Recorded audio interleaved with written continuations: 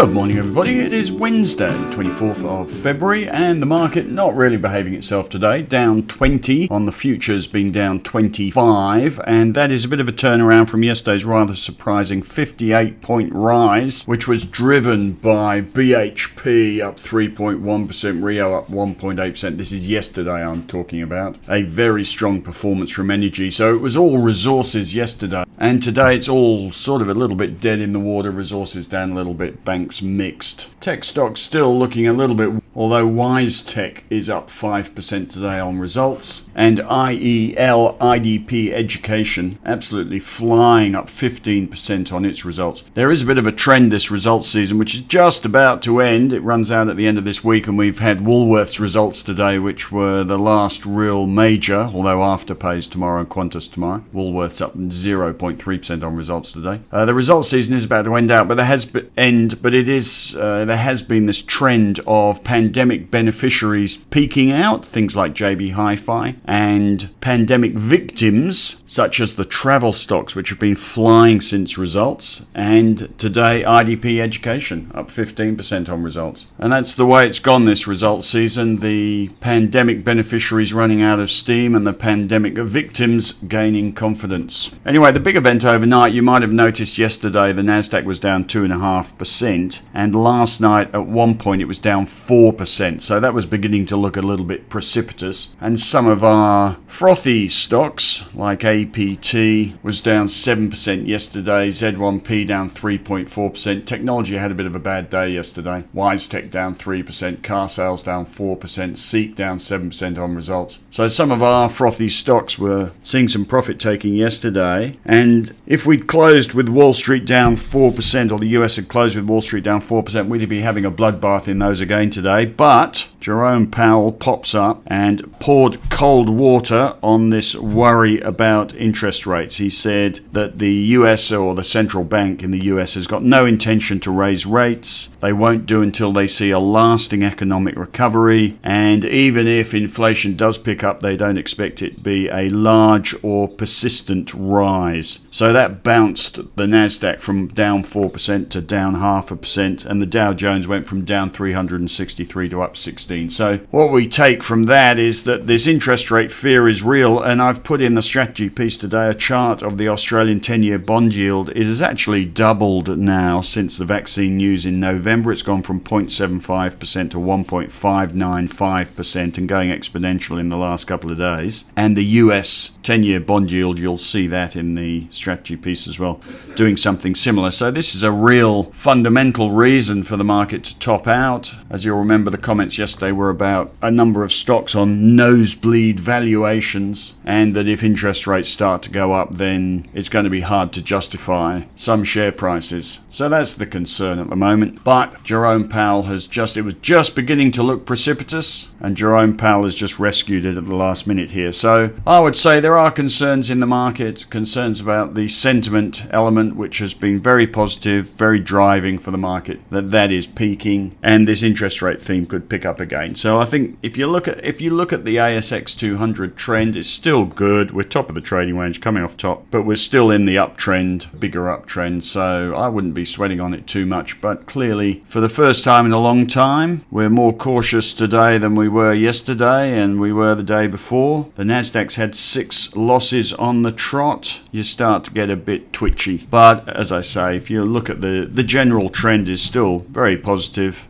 so not sweating it too much. Plus, and I'll come to this a bit later, you've got stocks like Fortescue Metals going ex-dividend on Monday, and there's an 8.5% yield including franking. There's an 8.5% yield on that one dividend alone. Rio, is it next Wednesday? Goes ex a 5.6% yield, and BHP a 3.7% yield. That's a gross yield including franking. So you wouldn't be selling resources ahead of those dividends, presumably. And anyway, if there is an inflation pickup, resources tend to do quite well. So some elements elements of the market, and the energy sector has been doing very well recently as well. So it's all built on, if you think about why interest rates are going up, it's built on economic recovery, and that's not a bad thing. You can't have everything in the market, but this interest rate news or development is a little bit threatening in the short term. I can see some of you taking profits in APT or something, but and we're worried about Z1P, which is up 100% in a couple of months, and whether we should take a profit there. We'd be selling to buy back, quite honestly. So do we do that? I don't know. We haven't done yet. So that's the sort of market summary. Is a few little short-term concerns creeping in, and as I've written in the strategy piece, is it a peak or a pause? Well, it's just a pause for the moment, especially after the Jerome Powell comments. Right, otherwise, results today, there are loads of them. Woolworths up 0.3% on theirs. The biggest mover on results is APE, which is down 4.3% on results. Otherwise, no big movers on results there. As I say, we've got Telstra ex-dividend today. That chart's sort of okay, but it's not exactly an exciting growth stock for most. Results tomorrow include Afterpay, Ramsay Healthcare, TPG Telecom, Stockland, Qantas, Zip, to name a few. And finally on Friday, we've got Aristocrat Leisure, Linus, Kogan, and that'll be it for the results season. Right, I've written a piece today called Dividends, Time to Work It, Work It. One of my institutional clients when I was in London, I was working out of London, but most of my clients were Scottish, and one of them was an income fund, which was the Clydesdale Bank in Glasgow. Super conservative. Scots are known to be conservative. And I remember going to see him to ask him what he wanted from brokers, and he said income.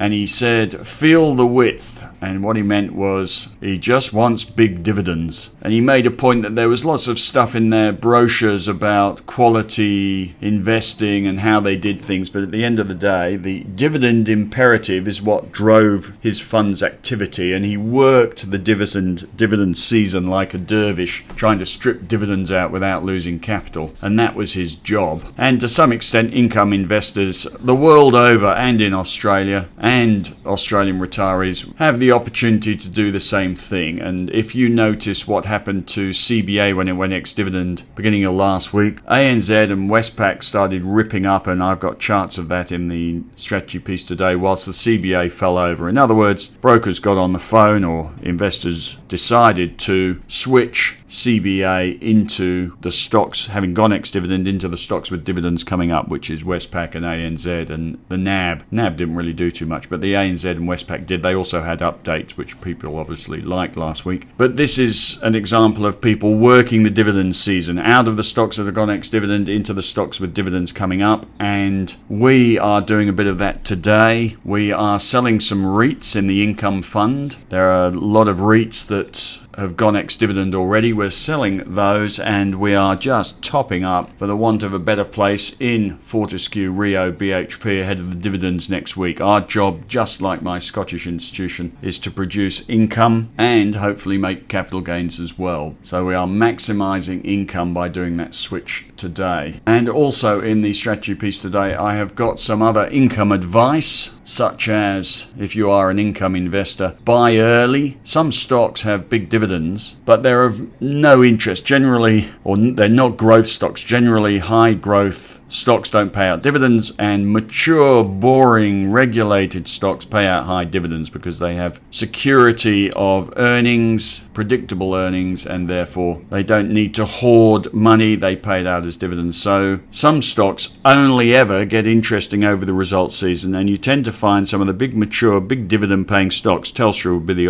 obvious example, only really or do come alive for a couple of times a year, which is running up to their dividends. So one of the rules of income investing is buy early, don't buy the day before the dividend necessarily. There's nothing wrong with that if the share price is trending okay, but generally speaking, if you're going to be buying big, boring, mature, high-yielding stocks, the only time they're of interest and the only time they tend to rally is into the dividend. So buy them a month ahead and you'll probably make some money anyway. Another little rule is never sacrifice capital for income. Income means nothing if capital is leaking out of the back door, and I'll give you that example of, if you give me $1, I can guarantee you a 50% yield for the next 2 years, and I'd probably take billions of your money if I promised you a 50% yield. But of course, after the 2 years, I've handed you your money back. There's nothing left. I'd send you a letter saying, I'm afraid your shares are now worthless. And that is simply a swap of capital for income or income for capital. Income investing has two elements which go into the total return, and you need to keep an eye on the total return, not just the income. So you don't buy big dividends. For instance, if a company sells an asset, would be a classic. A mid-cap small company, it doesn't usually pay a dividend or doesn't pay much of a dividend, sells an asset and decides to return the capital to shareholders. Suddenly on the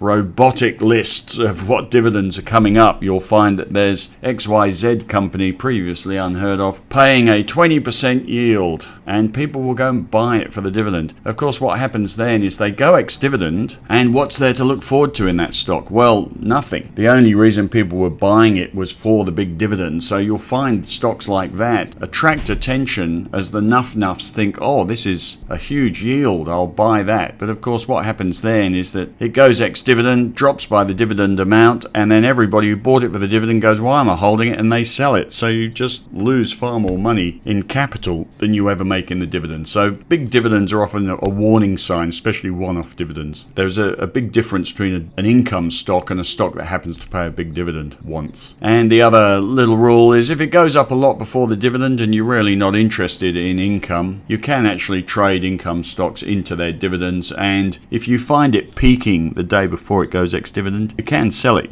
because the next day it is going to go ex-dividend. The price is going to drop by the amount of the dividend, and if it's had a really good rally, you'll find a whole load of other people decide to start selling it. If you sell it the day before, you actually capture the equivalent of the dividend, but without franking, and that might be a sensible strategy. So you can sell dividend stocks before the dividend. Right, you can read a bit more about that in the newsletter today. Okay, that's about that. Bit of a quiet one today, really. Market down 19 as I leave you. Dow futures down 28. All a bit of a yawn. Results season sliding into the buffers, thank goodness. You have a fabulous day, and I will speak to you tomorrow.